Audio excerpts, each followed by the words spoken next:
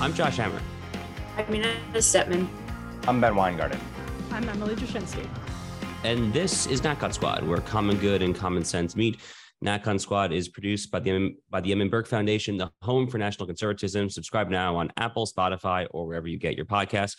So welcome back. As always, everyone, we have a well-rounded show. We're going to kick it off with two judicial overreach or judiciary in general related segments. So Ben will start by talking about the Supreme Court's findings, or as the case may be, lack thereof, when it comes to the infamous leak from the Dobbs abortion opinion last May. I will then continue with kind of a broader theme segment on judicial supremacy versus democracy, focusing most directly on the current debate roiling Israel's politics. But this is a much broader and international theme that we're seeing playing out in a lot of different countries. Emily's then going to talk about the culture of mass shootings. We have horrifically seen some more mass shootings out of California in recent days. We'll get into that. And then Inez will take us home by talking about how millennials don't seem to be getting more conservative with age, unfortunate as the case may be. So Ben, why don't you kick us off with an update on the Supreme Court and Dobbs? Thanks, Josh. So last week we got word from the Supreme Court that after 8 months, there was no Dobbs leaker to be found, at least as of yet. And to me, I just state up front, this is an absolute disgrace. And the fact that no leaker has been found, well, one point I'd make up front also is, since it's been a recurring theme here, if you had America's national security, intelligence, law enforcement apparatus as zealous in its pursuit of the Dobbs leaker as it is of, say, January 6th defendants, nonviolent January 6th defendants in some cases, do you think we wouldn't know who the leaker was today? I'm quite certain we would know who that leaker was. So this non-conclusive finding smacks of two horrible alternatives. One is total rank incompetence. The other is corruption or something more nefarious at play. To put it directly, did the court not want to know who actually leaked? And if you were working backwards from that kind of theory, what would you do differently than to put the marshal of the Supreme Court on this case instead of, say, the FBI, which is what the court did?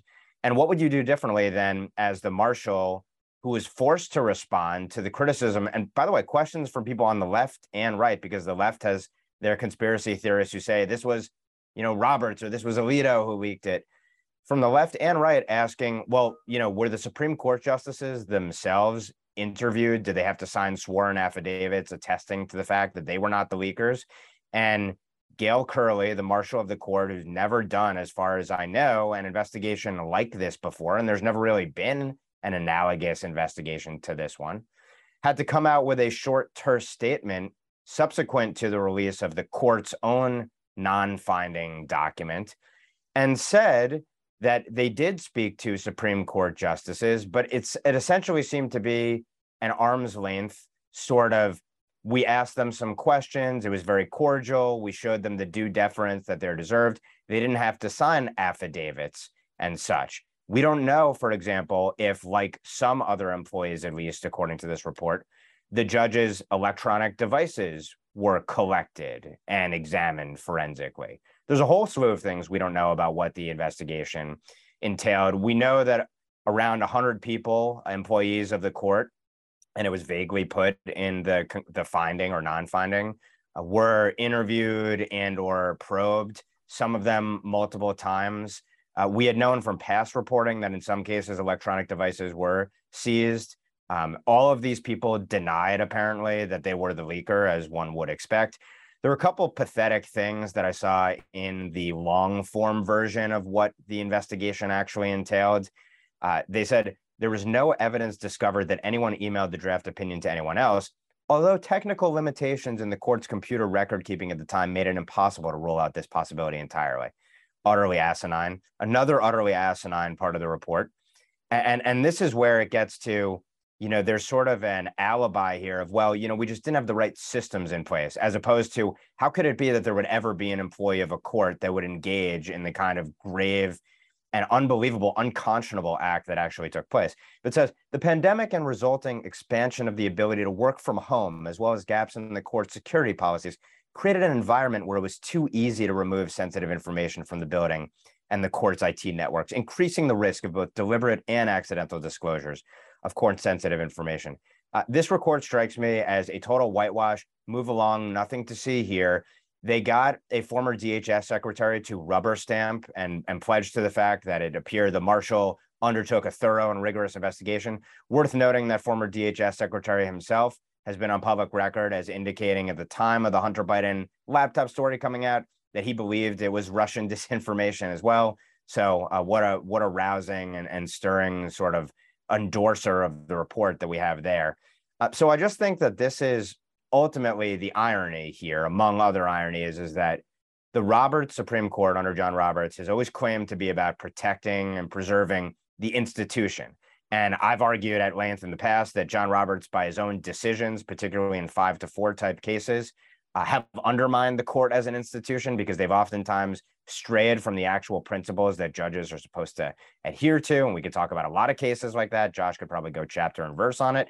But beyond that, this undermines the institution. It took 8 months to get to a non-answer here. And the Supreme Court, as far as I can see, has been irrevocably damaged as a consequence of this because judges are never going to be able to deliberate in confidence again. There's going to be constant public pressure then and potentially fears of assaults on judges as a consequence of these decisions potentially leaking early. And when there's no accountability, it just guarantees worse injustices down the road. So John Roberts has gotten the worst of both worlds in that you've got leftists who want to expand the Supreme Court and claim the Supreme Court is illegitimate when quote unquote conservative justices come to rulings they don't like, and they want to do all manner of things to damage and undermine the court. And now, rightly, of course, in my view, you have conservatives who say, what the hell is the court doing when it can't or won't find out who leaked and bring that person to justice publicly for all to see? I think it's a supreme disgrace. There's no other way to put it. And with that, I put it out to the group for what your takes are on this non-conclusion. I mean, I think this is one of the biggest travesties of justice that we've seen over the past 5-10 years. I legitimately do not think that that is overstating the point here. The Supreme Court simply cannot function in a world in which internal employees, whether it's clerks, whether it's the justices themselves, whether it's the janitors, the spouses, the nieces, the nephews, whoever, the court by definitionally cannot function if their internal deliberations are at risk of being leaked to the public. So therefore, ipso facto, I mean, a leak like this to go unpunished, an investigation to allegedly not find the ultimate source is nothing less than an existential risk to the Supreme Court as an institution. And, I think back to, some of those like sweeping statements from American history. So in 1937, when FDR famously tried to pack the Supreme Court to kind of get his New Deal legislation passed, the Senate Judiciary Committee emphatically rejected that, the Democratic-led Senate Judiciary Committee. And they had this just incredible statement about how, like, today we stand in history for an independent court, a court that will not be cowed into intimidation. I think back to all of those, men and like who throughout American history have stood for the integrity of an independent court, no matter how powerful or powerless it may be. We'll get to that in the next segment. But this is just appalling stuff. I mean, 37 law clerks plus 9 justices gets you to 46 total people, throw in some spouses. This is not a large sample size. Here. And I do not think it is particularly conspiratorial to say at this point, given the fact that the justices themselves, we know for a fact, did not submit to the same level of scrutiny in the clerk's investigation as the clerks. They did not sign affidavits. I do not think it's particularly conspiratorial to say that the odds that this came from a justice, him or herself, wink, wink, nudge, nudge, Sonia Sotomayor looking at you. I think the odds of that now are higher than they ever have been. And that's just disgraceful. It is nothing less than disgraceful. That's the only way that I can bring myself to believe these findings, because as Ben pointed out, the United States Intelligence Services should be able to get to the bottom of a case like this. You have 37 some suspects, and the full capacity that they have. I mean, it just makes absolutely no sense whatsoever that they wouldn't be able to figure out who did this. Other people would have suspicions. It defies reason. And so the only way that I can kind of bring myself to understand how it may have just they have not turned up a clerk is that it was justice, because that's the only thing I can conceive of in the course of an investigation where if they're not, sort of treating justices with due suspicion or the same level of suspicion that they're treating clerks, maybe for some good reason, that's all that I can come up with. But it's incredible. We don't know yet exactly how badly this is going to injure the court's ability to function in our sort of ecosystem. It's a necessary part of that, and it needs to be able to deliberate in ways that this will absolutely harm. We don't know the extent of that yet, but it is incomprehensible, just to echo what Josh and Ben have said, that we cannot in 2023 figure out who did this. Maybe it reflects a lack of interest in figuring out who did it, or maybe it just reflects a lack of incompetence, or maybe it's corruption. And this was a justice, one of the justices themselves. Yeah, I mean, I agree that the court is just going to have to change how it functions. I think that was probably inevitable. The kind of cordiality that existed, not just on the Supreme Court, famously on the Supreme Court, but in the entire sort of institution of the rule of law, the kind of professional rules that we're used to, the engagement rules that we're used to within the legal profession, all of that is fading. The court is just sort of the last bit of that to go.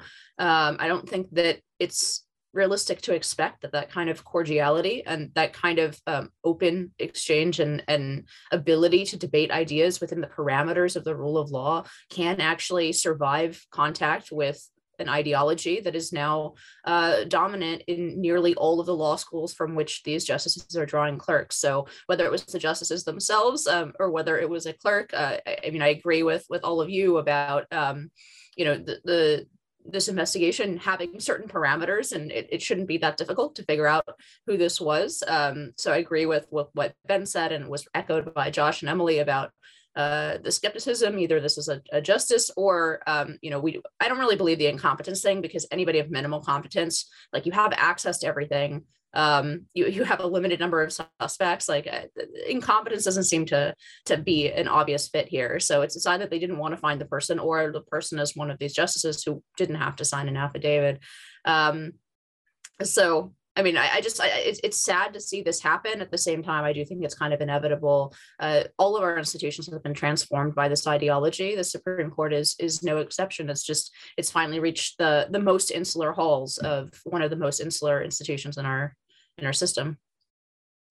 All right, so let's transition to a related topic, which is kind of a broader segment on judicial supremacy versus democracy, focusing on the current kerfuffle that is happening in Israel. There were 100,000 people that took to the streets of Tel Aviv just this past weekend to protest the government's proposed judicial reform package, which I wrote my last column in favor of. So I guess it's worth first getting into kind of the details of what that package does, and then we can kind of extrapolate and extend it to what is happening really kind of all throughout the world, where we see kind of right of center governments that are seeing their governmental plans kind of jammed up and blocked by left-leaning judiciaries. So Israel's system of governance, we should start there, I think most closely resembles kind of the British model. There is an unwritten constitution, there is a separation of powers, but there is a parliament, and there implicitly was or should be a system of parliamentary supremacy, which is a very well-established norm in Britain, has been for centuries now. We are well past Magna Carta. That is kind of the British style. It is a common law-based legal system. There is a court, but there is parliamentary supremacy where the people's sovereignty is ultimately vested in a legislature. That even more so than the American model is the political model that the still relatively young state of Israel has always tried to abide by. And to this day, they don't have a formally written constitution. What happened in Israel was in the 1990s, a leftist chief justice by the name of Aaron Barak pronounced a quote unquote constitutional revolution, where he arrogated to the Israeli Supreme Court powers that, from my kind of survey of Western style democracies, seems to be basically unprecedented. So the way it has existed in Israel for the past 25, 30 years is the Supreme Court can nullify legislation at any time for any reason whatsoever, literally because they deem it, quote unquote, extremely unreasonable or too political. They can even overturn the democratically elected governing coalition's appointments to cabinet level positions. That happened literally just last week, actually. So the Supreme Court nullified Prime Minister Netanyahu's choice of a minister for the Interior, Minister of Health. He's named Aryeh Deri. And I guess my basic take, which is the take, if you believe the polling of the majority of Israel's population, is that this is utterly in sync, especially considering the fact that the court is largely kind of secular, liberal, left-leaning. Israel is kind of an increasingly kind of center-right, more traditional society. So there's just this huge clash, and the low polling reflects that. So the current government, which, you know, as the mainstream media has reported and misreported wildly, is definitely a right of center coalition, has campaigned on judicial reform. So what are the two main planks of their judicial reform package? Well, one is to implement a so-called override clause. Canada, our not particularly conservative neighbor to the north, has an override clause operating in their system, which would basically permit the parliament, the legislature, by some threshold to override the decision of the Supreme Court. I add, by the way, that proposal has been floated in the United States by various politicians for years. I remember distinctly when Newt Gingrich was running for the Republican nomination for president in 2012, he actually ran on a partial platform of adding a constitutional amendment to permit Congress to override the Supreme Court by a 2/3 majority. So that is the allegedly controversial first plank of the judicial reform package, which again exists in a country purportedly founded upon parliamentary supremacy in accordance with the British model of governance. The second allegedly controversial plank would permit the parliaments, the elected officials there, to have a much broader say in who the new justices to the Supreme Court were. So obviously in America, we have advice and consent where the president nominates and the Senate ratifies judicial nominees for the lower courts and the Supreme Court. Over there, the way it's been is the justices effectively select their own replacements. So it's just a galling and extreme situation. My quick and dirty take is that if the United States Supreme Court acted the way that Israel's Supreme Court acted, cities would burn. There would be people rioting in the streets right now. And, this is a broader theme. Israel is not the first country to kind of see this dynamic playing out over the past decade in Poland and Hungary in particular. When it comes to Europe, we have seen very similar clashes between a right of center governing coalition and left-leaning judiciaries. Most recently, we have seen this exact same dynamic play out in Brazil. So there was a very tightly contested, I think would be a polite way of saying it, election between Jair Bolsonaro and Lula da Silva, the leftist, kind of the godfather of modern Latin American leftism after Fidel Castro himself. Lula is back in power thanks in no small part to an overreaching and overweening leftist Supreme Court that was Bolsonaro's archenemy. So this is a broader dynamic here. I guess my basic take is that I think it is imperative, it is incumbent upon conservatives, upon NatCons, people who actually stand for national sovereignty, for popular sovereignty, to just push back here, there, and everywhere against judicial tyranny and judicial overreach. So, on that, fairly straightforward conclusion, I'm happy to kind of toss it out to you guys for your thoughts on this.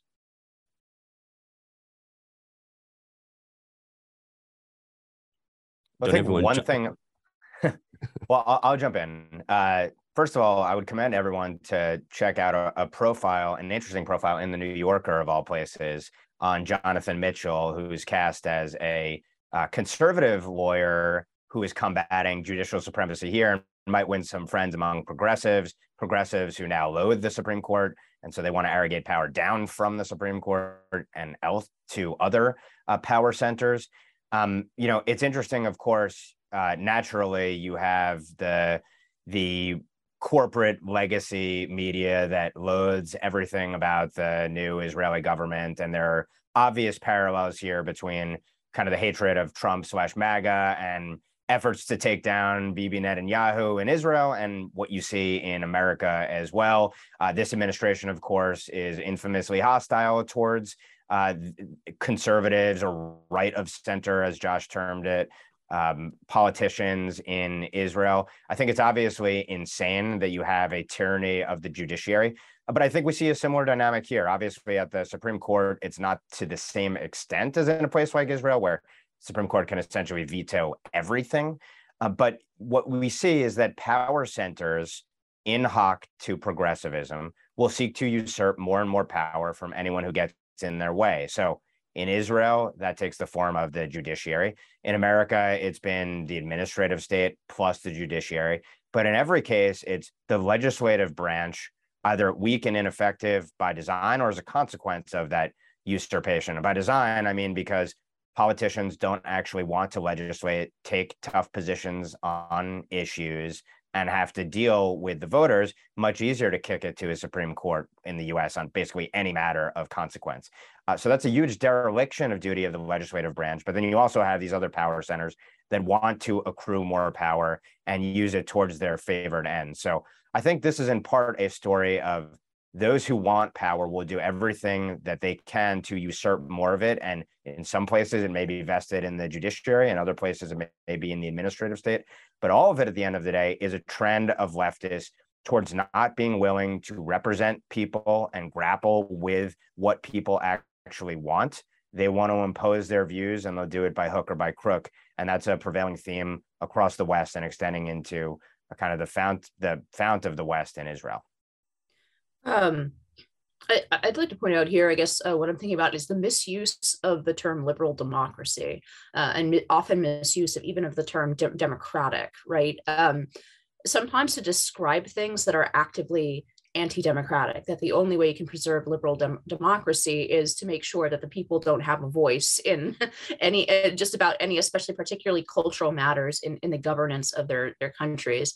Look, in this country, we have two forms of sort of anti-democratic check on our elections. And then of course our elections are split and federalized and blah, blah, blah. We have many of these kinds of balancing very wise balancing systems in our government, but there is essentially two forms of anti-democratic power. One's legitimate, the judiciary, and the other one is illegitimate, which is the administrative state. Now, the judiciary power might be legitimate, but that doesn't mean it's very limited and has been used illegitimately now for many decades by the left, and that's a problem. And I mean, some conservatives would argue all the way back to Marbury, but I'm not going to do that here. But you can still use a legitimate anti-democratic power, anti-democratic check legitimately.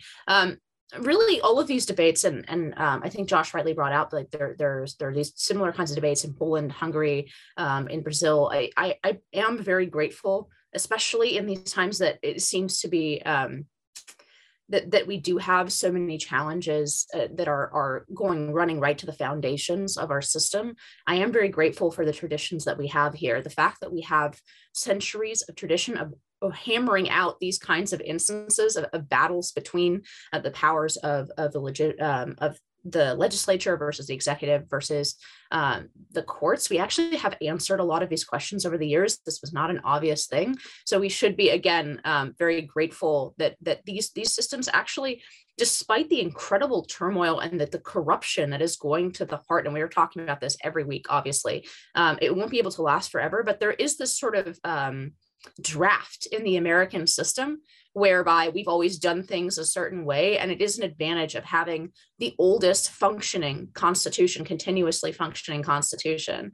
But yeah, I really think about, for example, Poland here, that they never really hammered out what the role of judiciary would be. They made a compromise essentially before the fall of the wall. They had to accept certain continuity within that institution from the previous regime, communist regime. And so now they have to have this very messy process of hammering it out. And it looks like Israel is going to go through something similar. But bottom line for me, when you hear the word liberal democracy, it's usually preceded by our, and they do mean our. Usually the words liberal democracy are just a cover for a particular set of political commitments that are often no older than 20 or 30 years. We're out of time in this segment, which is great because I don't really have much to add.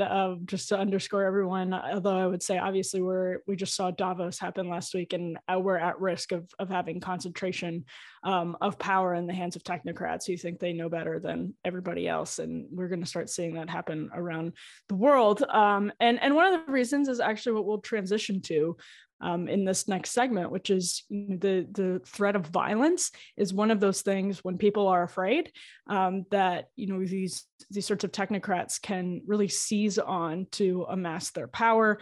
In this case, we're talking about the incredible tragedy of two mass shootings in very close proximity in California. I think it's actually technically three because one was in two different locations, but the one in Monterey, we're talking about 11 people who were shot and killed. That was originally 10, and I believe someone passed away just in the last 24 hours or so, adding to the death toll, getting that all the way up to 11. The second set of shootings, 7 people have passed away. Oddly, and this is very strange, the suspects, one is in his late 60s, another is in his early 70s.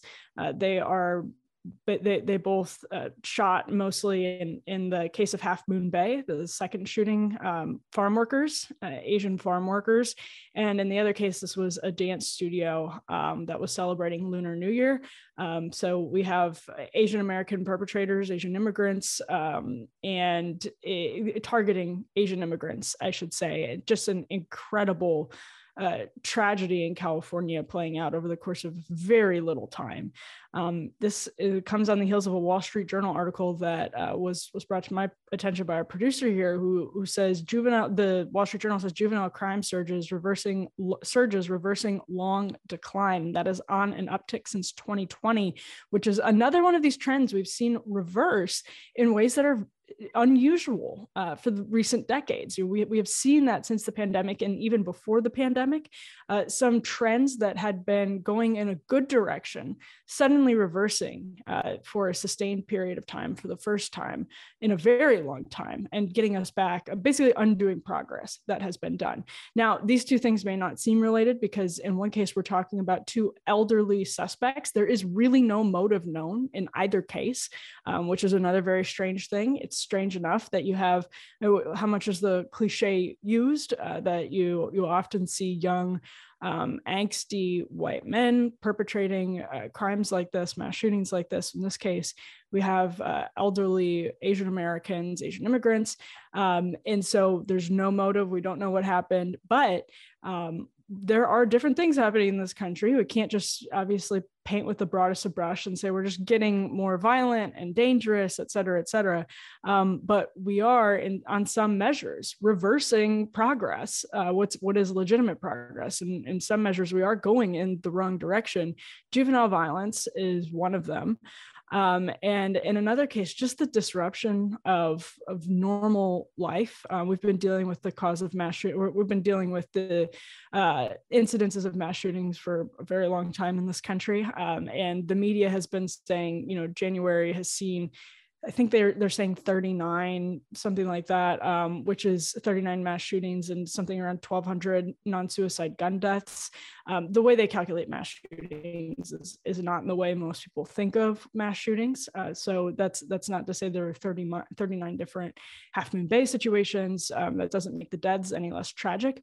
But what I think we should talk about here is whether there's really, what we're seeing, a post-COVID fraying in the sort of social fabric. Obviously, last year was Uvalde and other horrible, tragic cases. There was a shooting at an Iowa school, I believe, this month as well. There's just, something feels off. And I think the juvenile violence numbers are a good indicator of that. If you're seeing something really wrong with our children, to the extent that they're engaging in higher rates of violence. And then, you just see cases like the ones in California where we don't know what broader trend they might represent. We don't know what the motive is, and it would be sort of foolish to speculate, but they just sort of shake your faith in the country you live in, and your faith in your sort of security and your ability to have a happy, healthy family and play by the rules. And obviously you can never minimize, you can never fully eliminate all of the risk that comes with just being a human being. But it something does feel off. I don't purport to have the statistics or the numbers on that, but let me turn it over to the group. It's pretty clear that, by the way, that at least as far as the way the media covers these shootings, right? If the shooter is white, the cause is white supremacy. If the shooter is Black or Hispanic, the cause du jour is gun control. It's about the gun. And if the shooter is Asian, that doesn't really quite fit into any of our pre-existing narratives. So these are going to fall out of the news very quickly. So there's a clear media playbook. Of course, Emily is right to point us to the underlying issue and not to the sort of very predictable media playbook here. The only thing I would have to add is that there is a real, to stay on the media topic for just one moment, there is a real copycat media sort of effect here. It almost seems to have replaced the serial killer fanaticism in the 1990s, right? Whereby through this kind of coverage, we do sort of encourage copycats. And because of our fixation on this issue, we tend to encourage copycats. That's not to say that we shouldn't, memorialize the victims and report the news, but I do think that the sensational way in which we report it, I think it does behoove, and I know Josh, especially the day when he was with the Daily Wire, and Daily Wire does this. I'm pretty sure Newsweek does this. There is a real benefit in not sensationalizing the news coverage and focusing the news coverage on the victims rather than the perpetrators, because I really do think for sure it'll do more than gun control laws, which, by the way, of course, in California, these were perpetrated in a state with very, very tough gun control laws, including about high capacity magazines and all the things that the left usually goes for. So certainly it will do more than the proposed increasing gun control for the media to show a little voluntary restraint in reporting on these stories. There are academic studies that show that as well, that media is really contributing. I mean, and some outlets still do it, right? I mean, like there are still some like TV stations or websites that are just like blasting these loser, murderous, reprobates photos like all over, and it is so beyond irresponsible. I mean, like I feel like just like asking those editors, those producers, whatever, like, what are you doing? I mean, like, what value add to your programming do you get by putting a photo or a name or really kind of any biographical detail, any pertinent information whatsoever? I think the problem is obviously much deeper than that. I mean, as people have been saying for decades now. I mean, look, this problem infamously does not have like an easy panacea. There's no quick, easy, dirty solution there. I have long been sympathetic to the, we're like raising generations, millennials, Gen Z, on kind of first-person shooter video games. I mean, I cannot help but think that the proliferation of mass access gaming like this, I can't help but think that probably hurts. I mean, it has some marginal contribution.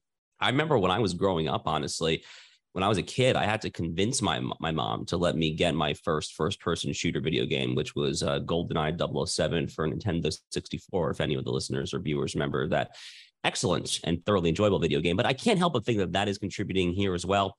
One other thought that I have always had here is, part of it could be part of the problem, or it could be part of the solution, depending on how you view it. America's execution capital punishment system infamously takes forever because of our appeals and just the various ways that judges have enacted kind of habeas corpus case law over and over again to kind of give criminals increasingly more like rights of appeal. The book that I helped Ted Cruz write in 2020, One Vote Away, we kind of devote a large chapter dedicated to kind of just the broken nature of America's kind of capital punishment system. So on the one hand, I think that like quick executions if I'm going to sound like a little edgy, and my really personally preferred policy would be quick public executions, where the state is making very clear it is taking a life and why it is taking a life. But, in the back of my head, I have like the flip side of me saying like, would this actually like incentivize these sickos because of like the whole sensationalized thing? So I don't know. It's just an infamously difficult problem. And there's really just no easy cause. But I think at a bare minimum, it is incumbent upon us to not let ourselves be numbed by the horrifically increasing frequency with which these tragedies are unfolding before our very eyes. Yeah, I mean, I would echo everyone else's thoughts on this. One thing that strikes me is all of the knock-on disastrous societal consequences of shutting down all life and then imposing these draconian decrees on people arbitrarily and capriciously. We knew at the time, I mean, going back to March 2020, we knew at the time, and there were some, although many of them were censored or attacked for it, some pointed out there would be all of these knock-on consequences, and children would bear the ultimate brunt of them, even though they were the least likely to be physically impacted by the pandemic. So this was predictable, and a conscious choice was made to essentially sacrifice future generations for present ones. And we've never grappled with that paradigm that was imposed. And really, even though obviously there's been a backlash to some extent against the draconian lockdowns and the like, so few of the most powerful people who were responsible for promulgating and executing those policies have really paid any price for it whatsoever. Somewhat analogous to, those in the security state who have never paid a price for all manner of lawlessness and corruption that they have propagated, produced in recent years. So that I just point out, it's just sickening that we knew that this was going to happen, and America as a society we didn't have will as a people to say no to our leaders and combat what they were going to impose upon us, which children were going to bear the brunt of the most. Obviously there are infinite factors that we could look to. Josh mentioned the video games, breakdown of family, drug availability, and potency, something I think most people don't want to touch, but certainly has to have a role in this. Obviously, technology enables, to some extent, some of the behaviors and conditions people, I think, towards some of these acts. Of course, you have the godlessness aspect in society, which we should not neglect in this conversation. And then, of course, the backlash against policing. I don't know how much, though, the policing, and to Josh's point, public executions, how much that would deter such acts, or if we just have more brainwashed people with fewer guardrails in place than ever before. And at numerous points, of course, mind you, there's been a drop in disciplinary action taken against these individuals. So add all of these things up, and that's how you get a massive shift in what had been a decades-long decline in violent crime, increasing across the board. And of course, the media is awful, cynical, and arguably a contributor to it, as has been discussed here. All right, so let's transition to Inez, who will take us home by talking about how millennials are not getting more conservative with age. So over to you, Inez.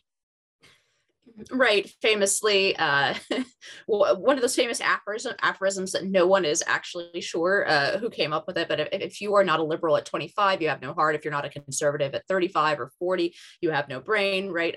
There is this well-established pattern. There's a reason that aphorism has been repeated in so many different societies. So there is this sort of established pattern that people, as they get older, as often they invest themselves in the society, whether that's by buying property, having children, they have more to conserve. They become more conservative, and they start voting more with the conservative parties in their country. Well, at least in the United States and in the United Kingdom as well, millennials are not following that pattern. In fact, millennials, if following the previous patterns of previous generations, they should be only about 5 points more liberal than the national average. Instead, they're 15 points. And in fact, the trend is going in the opposite direction. In other words, the gap between the average voter and the average millennial voter is widening, not shrinking.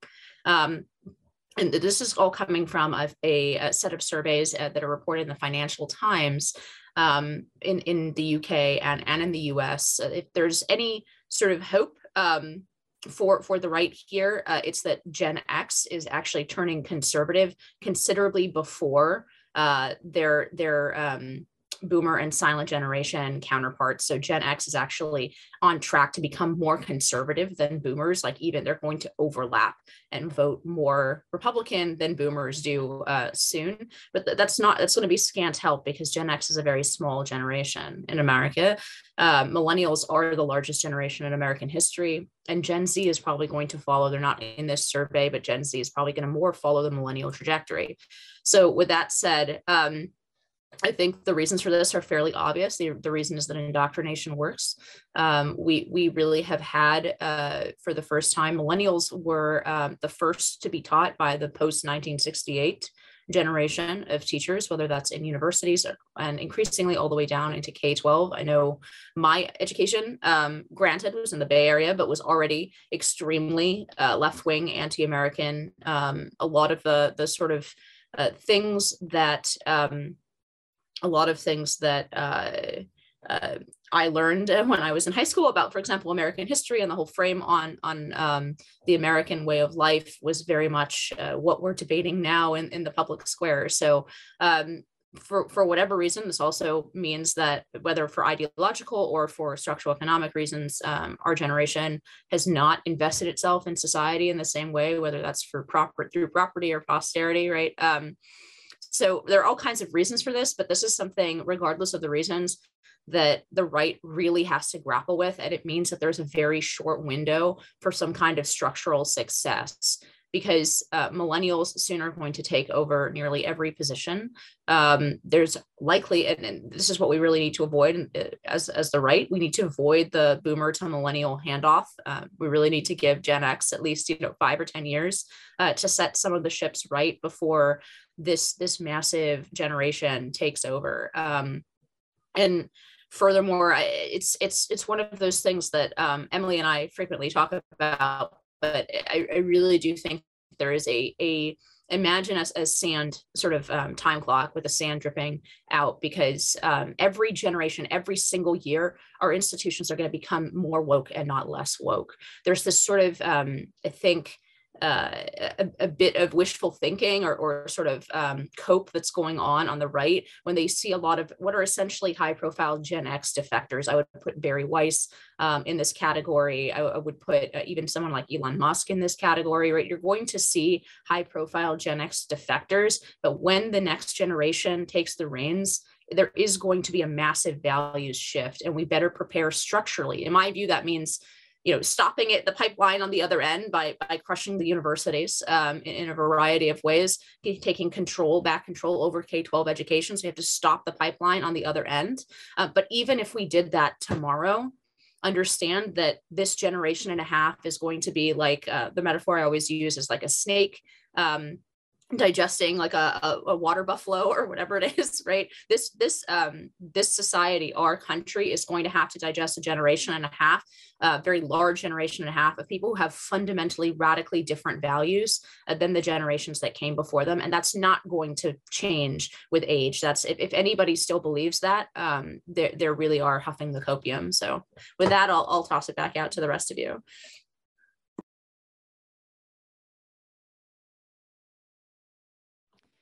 So there's a lot, to think about in all of that, because the Gen X wrench really, like it really throws off if someone wants to make sort of a chart that's showing like the directions switching, and then looks at Gen X and is sort of puzzled and wonders, will millennials go in that direction at all? I don't know.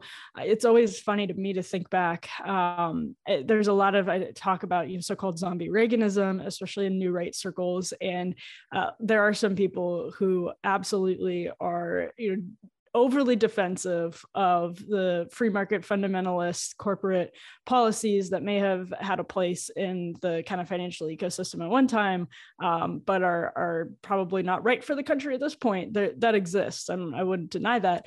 But Reaganism won the youth vote twice, and by healthy margins. And so I think it was a different time, obviously. It's not saying just repeat that playbook, but when this was in 2015, I think, when you juxtaposed Marco Rubio with Hillary Clinton in a poll. I want to say it was a Washington Post poll in 2015. Marco Rubio actually did better with young voters than Hillary Clinton did. So it's not all good news for Democrats either, but that demands more for them to actually suffer the consequences. That demands the right to come up with answers to these questions and with better ways to talk about things and message things. And that's I don't see much of that happening, frankly. But it's also just that if you look at, and Nez and I were talking about this last night, actually, if you look at what Joe Rogan covers on his show, it's a lot of stuff that really was not in the political arena, period, and still really isn't. But because people like Rogan and Huberman and maybe like Friedman and other people who are tangentially political or on the periphery of American politics have picked up on them, you're starting to hear more talk about them. And that's like obesity, obviously, is a huge one. Health is a huge one. All of these different things that we haven't previously. Tech is really, really big. So I think there's room for the right to regain the trust of some millennials and some Zoomers that may not otherwise be favorable to them, because I think they're watching their world kind of crash in very unexpected ways, the ways that boomers and millennials and Xers didn't expect. And that means they're going to be looking for solutions to those problems. So it's hard to kind of chart the path forward, but I think there will be some twists and turns that we don't even foresee right now. Yeah, I'm not really sure that I have like a quick and neat, tidy thesis as to kind of how to turn the ship around. I certainly agree with Inez that the so-called like everyone gets older, or everyone gets more conservative as they get older line that has been invariably trotted out since as long as I started following politics, has always been kind of a bit of copium or hopium, whatever kind of the millennial term is.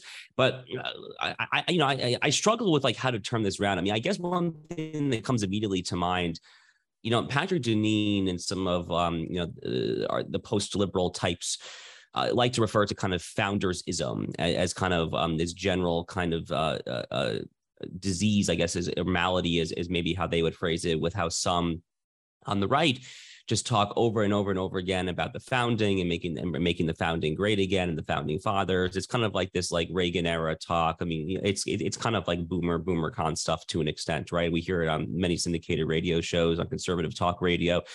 And, if I'm like a Gen Z or Zoomer person, and I'm growing up in a world where we see the threats that we see out there with the woke ideology and the education, the indoctrination, if I'm like a late teens, early 20s kind of person, I mean, I have to think, that kind of this overly philosophical talk about like originalism and like all this stuff is probably just totally out to lunch. So at a bare minimum, it would be nice to see those on the right focusing disproportionately more on hard-hitting, deeply impactful practical policies, and a little less in the philosophical weeds. That's probably the best that I can do, honestly, as far as kind of getting a prescription here.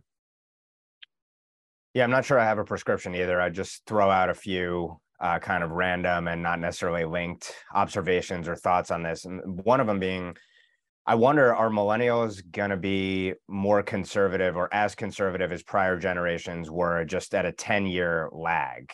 So in other words, as people live in suspended adolescence longer than ever before, as we see in this society, will they ultimately become more conservative, quote unquote, because the facts of life are more conservative when they're actually living real life, as opposed to, kind of what we have now, which is this suspended adolescence that going on later and later, people getting married later and later, having kids later and later, building their careers later, et cetera.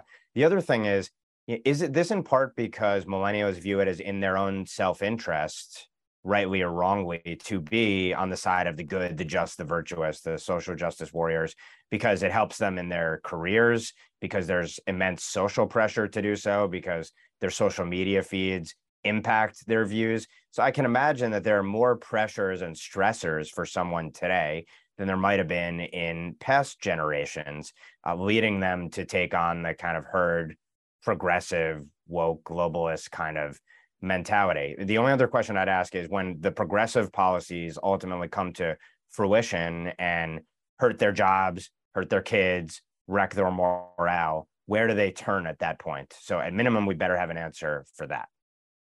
All right, so let's transition to final thoughts here. I can kick us off because I actually do have a final thought for this week. So one topic that I don't think people on the right are talking about enough is the fact that the Elon Musk takeover of Twitter, which for a while looked like it was going really well, it's now very unclear that it's actually going well. So I have a friend who I will, I will leave him nameless here, but he has been in in active communication with what I'm told are some high-ranking Twitter programmers and coders, and apparently the shadow bans are totally back. And part of the reason that the shadow bans are back, which anecdotally kind of corroborates kind of my own observations, which I've heard from so many friends about how engagement is just way, way down. No one is seeing each other's tweets. No one's getting any traction, like views and all that have just totally gone down there.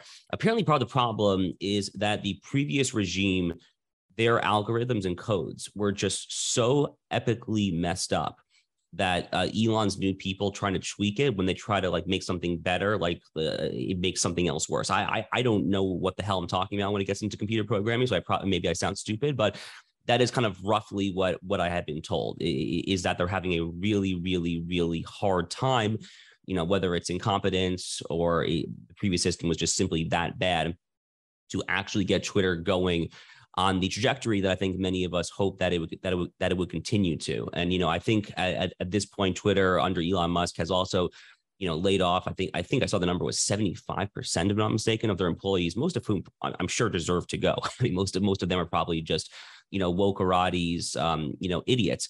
But, at some point you do need some human resources too. So, I mean, I would hope that at least some of those valuable positions, have been refilled. And, the Twitter files have been great. And, Elon still gets a lot of credit, obviously. But I think it's important just to shine a spotlight right now. And I'd be curious for your guys, like anecdotal experiences over the past month and a half or so on Twitter as well. I mean, I just feel like engagement is like nothing. And as another friend said to me, it kind of feels like late stage MySpace out there, just like no one's using it anymore. And like it's not it's not heading in a good place right now. Maybe, by the way, that's actually a good thing if Twitter collapses and dies. I'm not sure that would be the worst thing for society, to be honest with you. But I'm really shining a spotlight on the fact that Elon Musk's takeover, which many of us rightly, celebrated the time, and he still has done a lot of good stuff. At this point, I think it is very unclear, whether or not he is going to be able to see this thing through to fruition. So, go ahead, Ines. Go ahead. I always kind of thought that Elon Musk, as the sort of conservative billionaire champion, was way overrated, but I don't think Elon Musk as the CEO is overrated, at least not yet. I'm having some of the same engagement issues, but I think we forget very quickly, like previous Twitter also had all those issues, right? All these annoying like software updates, and all of a sudden the algorithm would change and it'd be different for a month, and then they change it back. So this is not the first time that these kinds of problems have hit Twitter. And I think the fact that he fired all his staff actually will be it remains to be seen, but we'll see pretty quickly, because right now the tech sector is going into, as predicted, going into a major contraction where there's going to be a lot of layoffs. And I still think that the example of Twitter laying off 70% of its staff or 75% of its staff and continuing to basically function is going to be a pretty powerful example. But my final thought, I wanted to point people to this piece written called "The Shape of Metal" by Addison Del Maestro, based on an article of all places that he wrote for the Bulwark. So this might be the first time the Bulwark is positively cited on this show, but it's a really fascinating piece. I recommend people go read it, but it's based on the demise of this little pastina, tiny star-shaped pasta, which is very popular apparently with Italians in like the New Jersey, New York area. But that's not really what it's about. It's about the fact that manufacturing capabilities come all together, and it's often very, very difficult to restart industries that have moved somewhere else. So essentially, in order to make even this tiny little star-shaped pasta, you need the machines that make the dyes and the molds that make the machines that then make the pasta. And so there really isn't that kind of capability. And one of the haunting things that is in this article is somebody's response to his original Bulwark article was basically, we cannot make the world we live in anymore. Right. So essentially things are running down, and think about the machines that manufacture, even in the United States, the machines that are manufacturing a lot of the things that we take for granted, even if we try to bring them home. Those machines are maybe 40, 50 years old. They're running through, and we don't have the manufacturing capability to replace those machines. So it all kind of ties together, and it's very, very difficult to restart once it's gone, either to Southeast Asia or somewhere else, or just mothballed. So it's a really haunting piece. I think it really highlights the challenge of returning any kind of making things, manufacturing to the United States beyond some of the concerns about, for example, like trade and tariffs and all that. There is a very practical difficulty in restarting manufacturing once it's gone away. So I recommend that piece.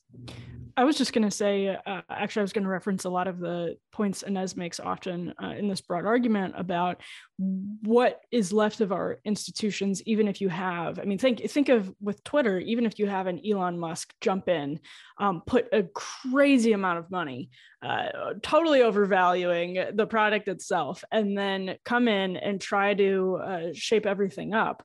Well, the problem is that you're going to have a hard time staffing with the personnel necessary to really turn the Titanic around. It takes a lot of people, and it takes a lot of people who are sort of mission driven on that point, which is the point should be that there's no real mission. Like that there should be the mission should be to run the product and not to run it as, you know, an activist arm of the Democratic Party or anything like that. So that is the thing that really, if there's something that keeps me up at night, it's that you can have, let's say the Xers, you have Gen Xers like Elon Musk and Barry Weiss want to turn the Titanic around in media and in tech, but they aren't able to find people to do the work, enough people to do the work. I'm not saying that's a permanent state of affairs, but for now, that does seem to be a snag that a lot of people are hitting.